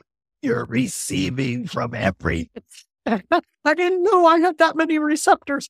And that's what moving into the other dimension is. And so it requires a quick flush, right, of all your system, psychologically, emotionally. And we can, that's a whole long talk, because oftentimes that's the reverse of the dark mirrors of yourself, broken dark mirrors. It feels like you're painting yourself with how you see yourself, your history, identity, and personality. And you got to walk through that to make it to the other side. It's a gauntlet. So anyway, in that 2 milliseconds, as I'm experiencing reality rape, but I'm just completely overjoyed that there they all are. I experienced them whole. And at the same time, their universality is communicating far more than their eyes are staring at me. And I'm receiving in that moment, you're welcome here. Your family. You always have been. You always will be. And there's no hurry. Take your time. And that's an important part. How many of us are really rushing our work to try to get to the penultimate experience, when it's actually the other way around? If you relax into and follow, like the shaman's death, go down into the roots, go down into the dark, make it, then you get invited like that. So in that moment, there was like this, tension that's relieved off of you, of feeling your family. And because that's what you feel. The remembrance of the familyness. Yeah, it was reality rape from 3D into 4 or whatever D that was. But I didn't even have time to, officially greet them. So for me, that was a bit of a freak out, because I'd like a little time, let's get to know each other first before we go that deep. Well, but it sounds like in that short, you said 2 milliseconds, you were able to receive quite a bit of information. Yeah, through that, from those feelings, from those emotions of welcoming and recognition. So it sounds like you didn't need to go through those formalities of, hi, nice to meet you. Well, but that's hindsight. I'm from Earth, and and then go around the circle and get Gary from the Pleiades, or whatever it is. Yeah. So interesting. And have you been able to get back to that moment, to those? Oh yeah. Oh yeah. Okay. They've been testing, my ability, and people that read the book, they start working with,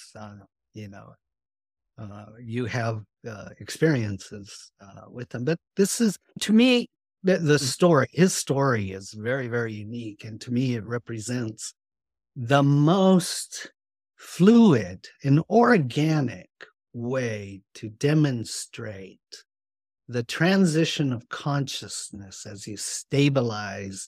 You're taking all the lessons, and you're taking responsibility for all the lessons that are coming. And you're doing your best to try to employ them, and you're writing yourself a permission slip when you slip and fall and you get yourself back up.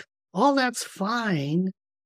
And as you're doing this, a lot of us don't see the long view, but what happened to my friend of many, many years is the most organic way that consciousness, when it sees ready, you start having these integrated. And he brings coffee up there. Yeah, I'm bringing coffee. Even the captain of the ship loves the coffee. Oh, the Shaolin guy brings coffee? Yes. Oh, sweet. These sound like my kind of aliens. And they are so nerdy. Wow. Oh, yeah. Look, and they understand these quantum principles like it's back of the hand.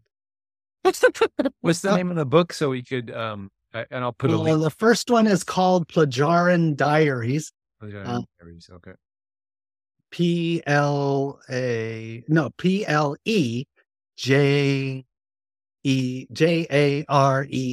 Plagiaran Diaries. Aren. Yes, Plagiaran. Right, Plagiaran Diaries. I'll post a link.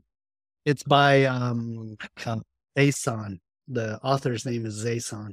His actual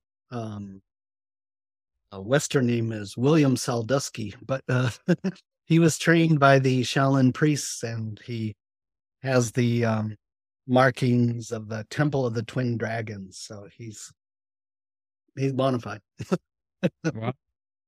Wow. So yeah. So I guess there's a couple other questions I wanted to get into, but staying on this topic. So you're making these connections with the Plagarians, other races. I mean, Lisa's contact work is all over the place, right? She's talking to everybody. Like, she's bringing in Assyrians and Pleiadians and Lyrians and praying mantis fiends, and so you've over the years you've had quite the exposure to all these different races and different beings, and would you say these Plagarians are the ones that you've connected with the deepest at this point, or where? Not yet. Which ones have you connected with? And obviously, Sasha, is there a specific race or beings that you're in constant contact with? Oh, well, of late, in doing the quantum navigation material, part of the quantum navigation material is about, preparing all the groundwork so that the self-realization can start to hold a little more. So the Trinity then can begin the dissolution of the character, dissolution of self. So there's been one individual, Hamon, the Syrian ambassador. He speaks for the continuum of consciousness, and he's been coming to a lot of these of late. I would say the last 6 months or so, he's been interested, now that there's enough foundation there in self-realization, to bring people into that state, sort of like where the crystal skull. And he has lessons that he gives for each individual to begin to probe at that time when they're in that state, so they can see themselves in much more of the unstructured viewpoint, which then gives you a lot more comparative, a lot more perspective, and a lot more compassion when you're back into the ordinariness of the character and the doer. You have a lot more love for yourself and everyone else. Right. You can kind of see things through a new lens. You can kind of see the interconnectivity of things. Going back to what you were saying earlier, when I first got into this wacky world of UFOs, right? It was all about, I want to go for a ride in a spaceship. Like, that's all I wanted to do. My whole mission was to get disclosure so I can go on that spaceship ride as soon as possible. And then you go through that phase, right? And then you start doing the inner work, and then you're like, oh, okay, this is going to take some time. This is a process, not only for myself, but definitely the collective humanity. So then you take your foot off the pedal a little bit, and you kind of ease up, and you're like, okay, well, let's just see how this all plays out. We'll integrate these tools, and then you create more space. And I actually did a little Twitter post the other day about holding space, and how important that container of letting things be without this constant push of trying to force things.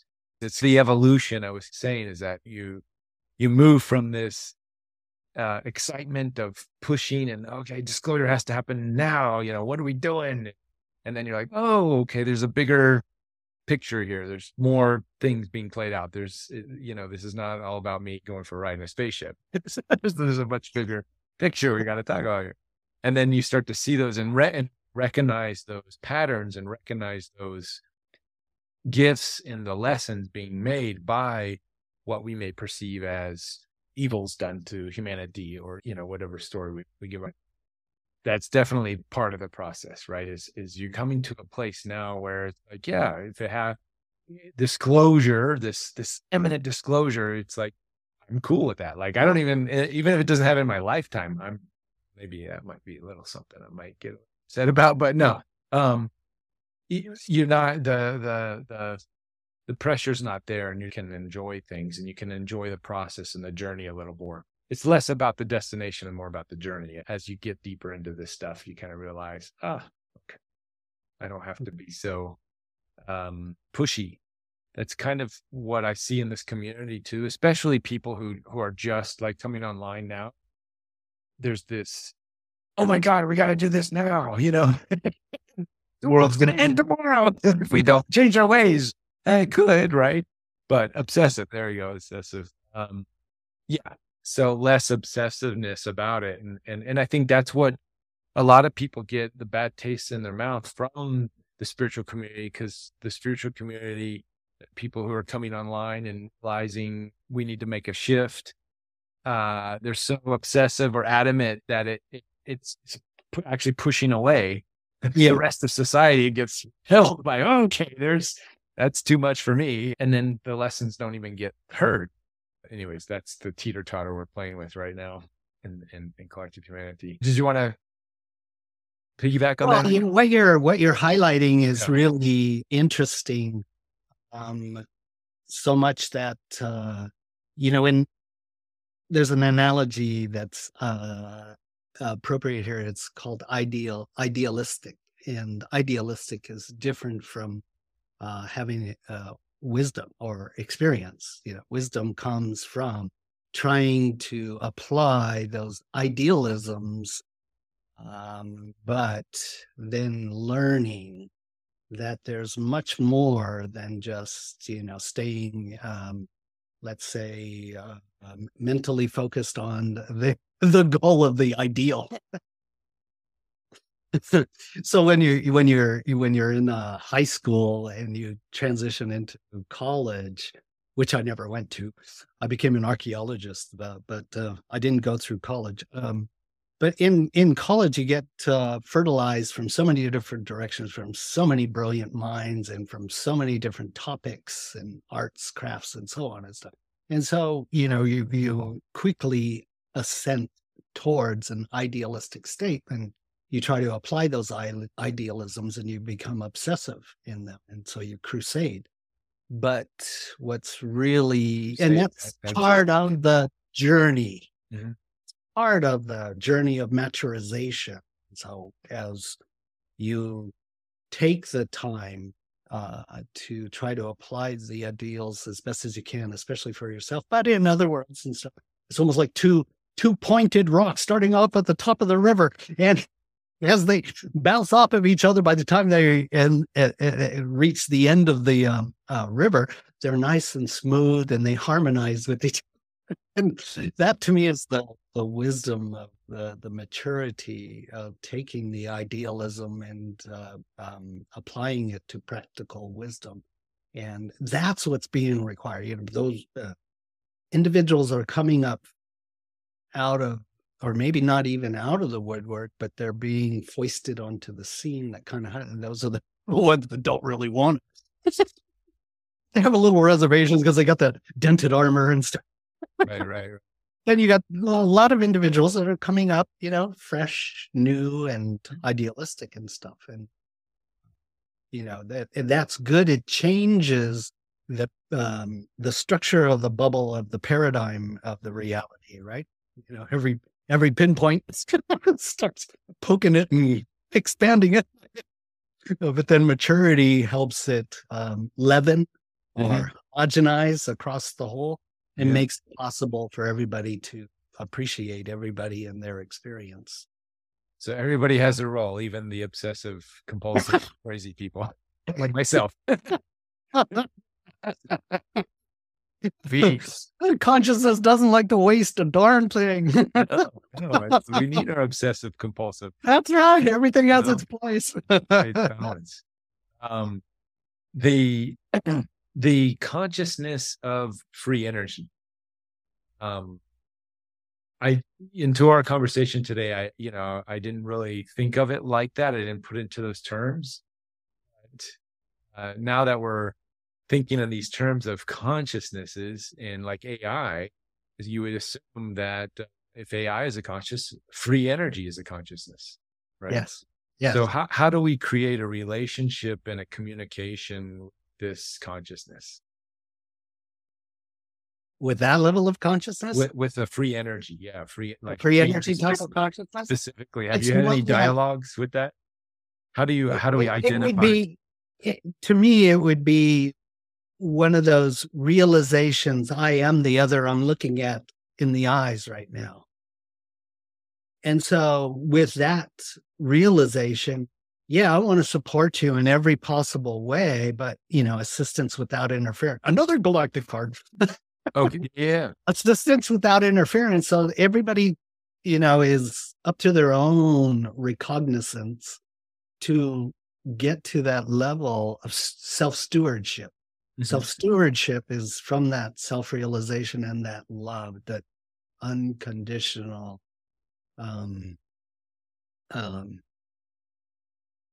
unpolarized, that realization that I am the other and I want to help. And so free energy then is getting, that's that, equal value system. Okay. God, it sounds like an advertisement for my wife's Galactic Heritage card. Yeah. Equal value is seeing the universality in everybody. And so the support for that, if you have the painter's palette in front of you, you can use any of those to assist somebody else, so long as you're sharing and you're assisting, you're not controlling or you're trying to give too much or, right? So free energy would be in that kind of consciousness. And Tesla demonstrated it. But what did the governments want to do? What did corporates want to do? Yeah, JP Morgan wanted to. The history is there. Yeah, so it can't come out. Well, it can't come out unless we have the right relationship with it. There. So it's about understanding its consciousness and having right relationship, right? Having a dialogue and having a relationship that is not one in the sense of, exploiting or free energy. The consciousness of or the archetypal structure of free energy is free. You can't meter it. You can't own it. You can't make money on it. Like in that sense, it's free for the world, right? So to understand that relationship and then navigating how can that consciousness have relationship in our world with the whole world? Perhaps not right now, probably not. Right. But can we get to our place as individuals and collectives where we can have a good relationship with it? There's communities that have already brought out, the water car, basically, the hydrogen. Stanley Meyer, and the water car that he and there's so many technologies that are, people are awakening to that. We're not disconnected from the universal internet. And so the ideas drop into, little collectives that are ready to share in that way. And I'm sure they're a little protective, as they need to be. They're a little conscious of what it means to share these different levels of technologies because of the way our world is. And right now, you got to be watchful. Well, and it's also the invitation has to be there, right? So just like with as we were talking with these communities or sustainable communities that have the intention of creating bridges to these other worlds for a safe meeting place for disseminating information and exchanging information, then perhaps in those safe zones, the consciousness of free energy could be easier to access if we think of it in those sorts. Anyways, those are more tangents we can go on. I'll give you an example. I think you you recorded this story, I think, in Conversations with ED. And I was speaking about when I was working for Honeywell. And Honeywell, at that time, I was sitting in my office. I was responsible for all the production equipment, fixing and repairing them all. And I was sitting in my office, and I was getting these downloads. Later, I found out it's from the light architect from Arcturus. Okay, whatever. This was in the 80s. Be real quiet about this stuff. Well, anyway, it was showing me, using a sphere with an octahedron and then another sphere and then a focus beam light. And it was having me do these experiments at night and using my consciousness and my heart space to work with them. And at one point, I began to experience that as you go to the diamond level in the heart and you project it to the crystalline octahedron and then the two spheres, well, it creates this toroidal field, and there's a rainbow of fields that it creates. And each field has so much beautiful unconditional love, and it helps align you to those spectrums. And as you get close enough, then it becomes white light, then golden light. And then if you go even more naked and vulnerable, then it goes into diamond clear light. And with your eyes closed, you can see in all directions all at once. And they were telling me that this is how we, on our spaceships, this is how we see across time, space, distance, location, see across the quantum and stuff. And so I was thinking, oh man, I'm going to bring this stuff out and I'm going to just help people get aligned. Right. And it'll change the world. And as they can take more frequency, well, then God, it's going to rock the reality. And one night after I made that decision, I'm going to work on this until I can bring it out. Well, one night I was working on it again, and this hand came out of the ethers just to the little past, about where my bracelet is, was a physical hand came out of the ethers and stopped it right there.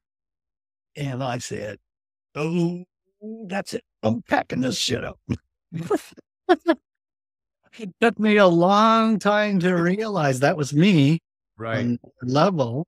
Yep. And it's okay for me to utilize these things and maybe a certain level, but I didn't understand levels in 1980. Sure.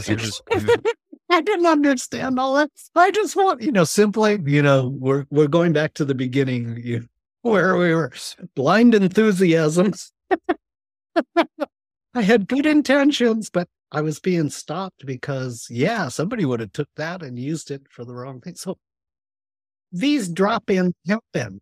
Yep. And small communities that show, there is no evolution, there is no integration without the root word, integrity. Freedom requires integrity. And that was huge. And I didn't understand all that stuff.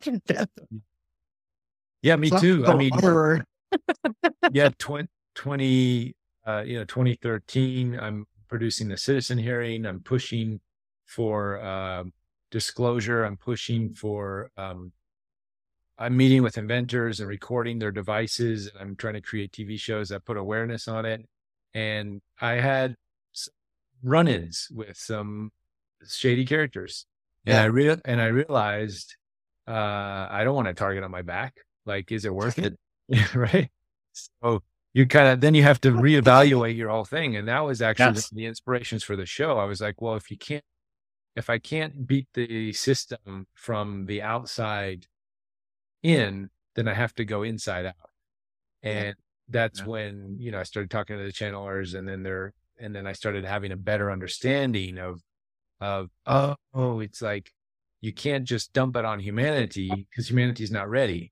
You have, it's both, you want to still keep working on the inventions and the technology, but humanity they have to be ready to receive the advanced technology, or else they'll use it they'll misuse it, or a government or a institution or a rogue element or whatever, a not so for humanity group might get a hold of it and turn it into something, weaponize it or something like that. So it was in the early phases, you don't see the bigger picture. You humanity needs this now. That's the obsession. I'm gonna save the world. And then idealistic. Idealistic. Yeah. Then you soon realize you're like, okay, I am the same as everybody before me. I came to the same place, and like whack-a-mole, they got smashed down. And I could have continued and got whack-a-mole, or maybe we can go a different direction with this. Yeah. So here we are. We're moving right along, right on time. You've been tested. Yes. So but we're getting closer. I mean, the conversation now, I haven't had the free energy conversation for years because it just wasn't relevant. And it's starting to seep in a little bit. So there, get closer. Well, in our QN groups, one of the things we evolved to was really taking that subject, AI and mechanical intelligence, and really evolving that. And to the point where you begin to see, I'm all frequencies. I can't deny anything because it's all me. It's all part of, and my job is to help steward where I can more, right? That's what we're doing. All the ones that puts the responsibility equitably on the whole. We're all responsible. Quantum navigation, it's a powerful tool in, just to finish up here. What can people access it through your website, or how do people? If they go to quantumnavigation.net and /library, there you can get, there's 24 videos I put up there with, if you like the stuff I've been talking about and it's not too out there for you, then I did 24 videos. I didn't do the beginning ones. I didn't even think people would be interested in this stuff, so I didn't do the beginning ones, but I'm seeing that I need to. Yeah, people are I don't have interested. to shape the whole thing, but I don't know. Maybe that's spirit waiting for me to get a little more down the road and then prepare a better foundation. Because Yeah, I mean, it is a long process. It's not something that one quantum navigation session that we did live there. It was an all-night event. yeah. Well, no. No, okay. Self-realization takes a while, and so um, the I offer More than one the night. yeah, one and done. That would Never works out. never- Meditation for life. I put in, the 2-day workshop with that in mind. What you'll need on all the I mentioned that we are consciousness. So if we learn the switches, levers, and dials in consciousness, then we're taking and making the mind a disciplined tool. If you don't, then the masters tell us, then it makes a slave out of you and it makes the worst taskmaster. So when you discipline the mind, then it becomes a magnifier, a tool, magnifying all the frequencies that are available to the heart. And that gets you into naked vulnerability. So anyway, meditation for life, in 2 days, cover quite a lot of material inside of that I've experienced, so that you have the carrots instead of like the old ways they used to teach it. Practice this for 10 years and we'll give you the next. Right. Horse stands. By then you lose interest. Yeah.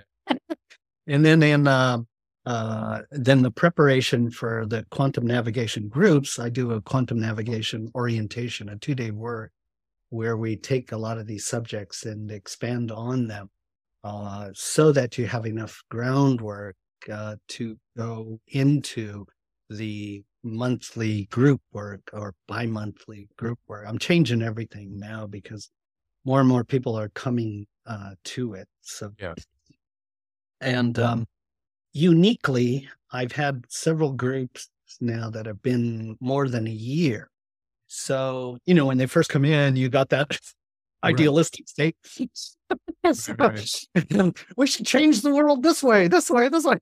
And then as you start seeing yourself and start opening up to the roots of unconscious, I haven't processed those yet. So Right. Yeah. it opens the self-realization logarithmic ways, and you see, it's not really about just getting to the bliss balloon and running away Right. on this or that idealism. No, it's about really applying yourself even more into the roots and stuff, and then opening up to what's available to you, clearing your slate, so to speak, clearing that lens of the dissociations inside of it. So I have members that have been a year through this, and they went back through, the meditation for life, and then, when did you teach this? Like, I taught it at the beginning. Last time you were Right. can only take so much, right? Right. It drops in when it drops in. Mhm. And that's sacred because you can't force a darn thing. Everybody's on their own unique timing. And so inside of the QN, you get to kind of take the journey in a spiral, ever expanding spiral, and ever Descending downward. descending spiral or shrinking spiral. So Right. you get to see it more inside and out. You get to see the perspective. So you take the trinity of yourself and how the QM takes you to all these unique experiences and helps you ground it. Yep, you're that, but you're not that. You're much more.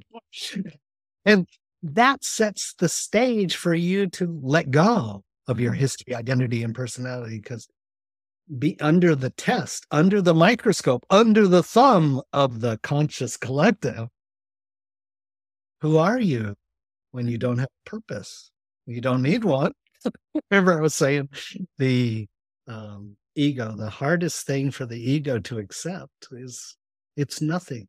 But paradoxically, it's everything. So and that's so hard to take. All of these, those roots that I was showing you, it's so hard to take them and apply them appropriately in your acceptance. in your self-realization so that you can stand even though it's happening in your center. Diamond in the heart. Yeah. The eye of the needle. Pathway. To get through that.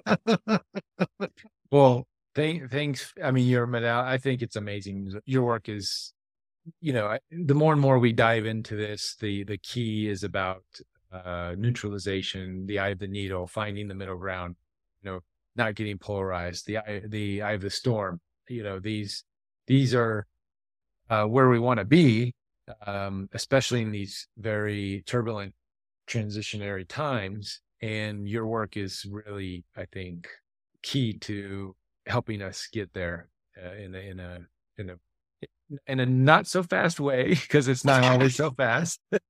But you definitely get there, and just thank you for sharing and offering your wisdom and I'm sure we could talk for hours. You have so many amazing experiences. We'll have to bring you back because I know the audience didn't get too many questions in, but I think it's really getting to know you and getting to know your some of your perspectives on things and your modalities that will open up more and more questions, because there's a lot there. There's a lot in that Ron package. We got to unpack. I don't know who I am anymore. Yeah. Well, that's amazing. Well, thank you, Ruben. Your work is so essential. You're spreading it, networking it out. And I love the fact you share about, getting dented, your armor dented, and how you turned it around. I got to go from the inside out. Yeah. And I'm seeing more and more, it's dropping into the collective. More and more people are talking shadow work, and I'm going, holy crap. Right. It is. I mean, Elon tweeted yesterday, and Elon, I know some people are kind of tired of Elon tweeting, but it was amazing. Was it he tweeted, or he was in an interview, and he said basically every conspiracy theory that you could think of that Twitter could be involved in, it's all true. Like, everything is. I don't know if you've been following the Twitter files and all the stuff that's been going on. Oh, I'm not on Twitter, so I don't know. Yeah. He's it's really amazing in the sense that there's some big, like you jokingly, it's funny because there's a lot of serious things that he's exposing that we have to look at, for humanity to move forward. But he's doing it in a comedic way. I think not everybody gets his humor, but it's in a nice and very, I think it's graceful in the way it's coming out, and people are there's some heavy disclosures that most of us in these communities knew what was going on and what's been going on with humanity, but it's coming out it's really coming out with these Twitter files, like government spying on us and all that kind of stuff. But he's making light of it, which is nice. It's fun. And, just like his comment yesterday, every conspiracy theory you can think of Twitter, it's actually real. It's true. These are the disclosures that are happening. These are, even Elon, I think, is getting his world jolted and jiggled and shut up, and we're all going through this together. And it's exciting. It's exciting. And especially when we have tools like this and we can see the bigger picture of this is all for our collective evolution. And it's nothing to be fearful of, and it's nothing to be scared of. It's just, okay, we're taking the big leap together, and let's hold hands. Kumbaya. Be awesome. Along those lines, validate Einstein, I think it was, stated that anything you can imagine, if you know the quantum, it's real. Absolutely. That's it. Well, cool. Well, thank you. We'll finish up this one, and then guys, if you want to hang out, we'll do a little group chat. And Ron, thank you very much. Thank you, everyone. Thank you for listening to my ramblings. Thanks for tuning in. Hope you like this interview. We actually do this every week on my membership portal page, and you can access it through interviewwithed.org. Or click on the link somewhere in here. I'll put a link, and come over there and join us. You too can ask questions. Every week we have new special guests, and you get to ask questions directly to the channelers and the beings that they channel. So see you in the portal.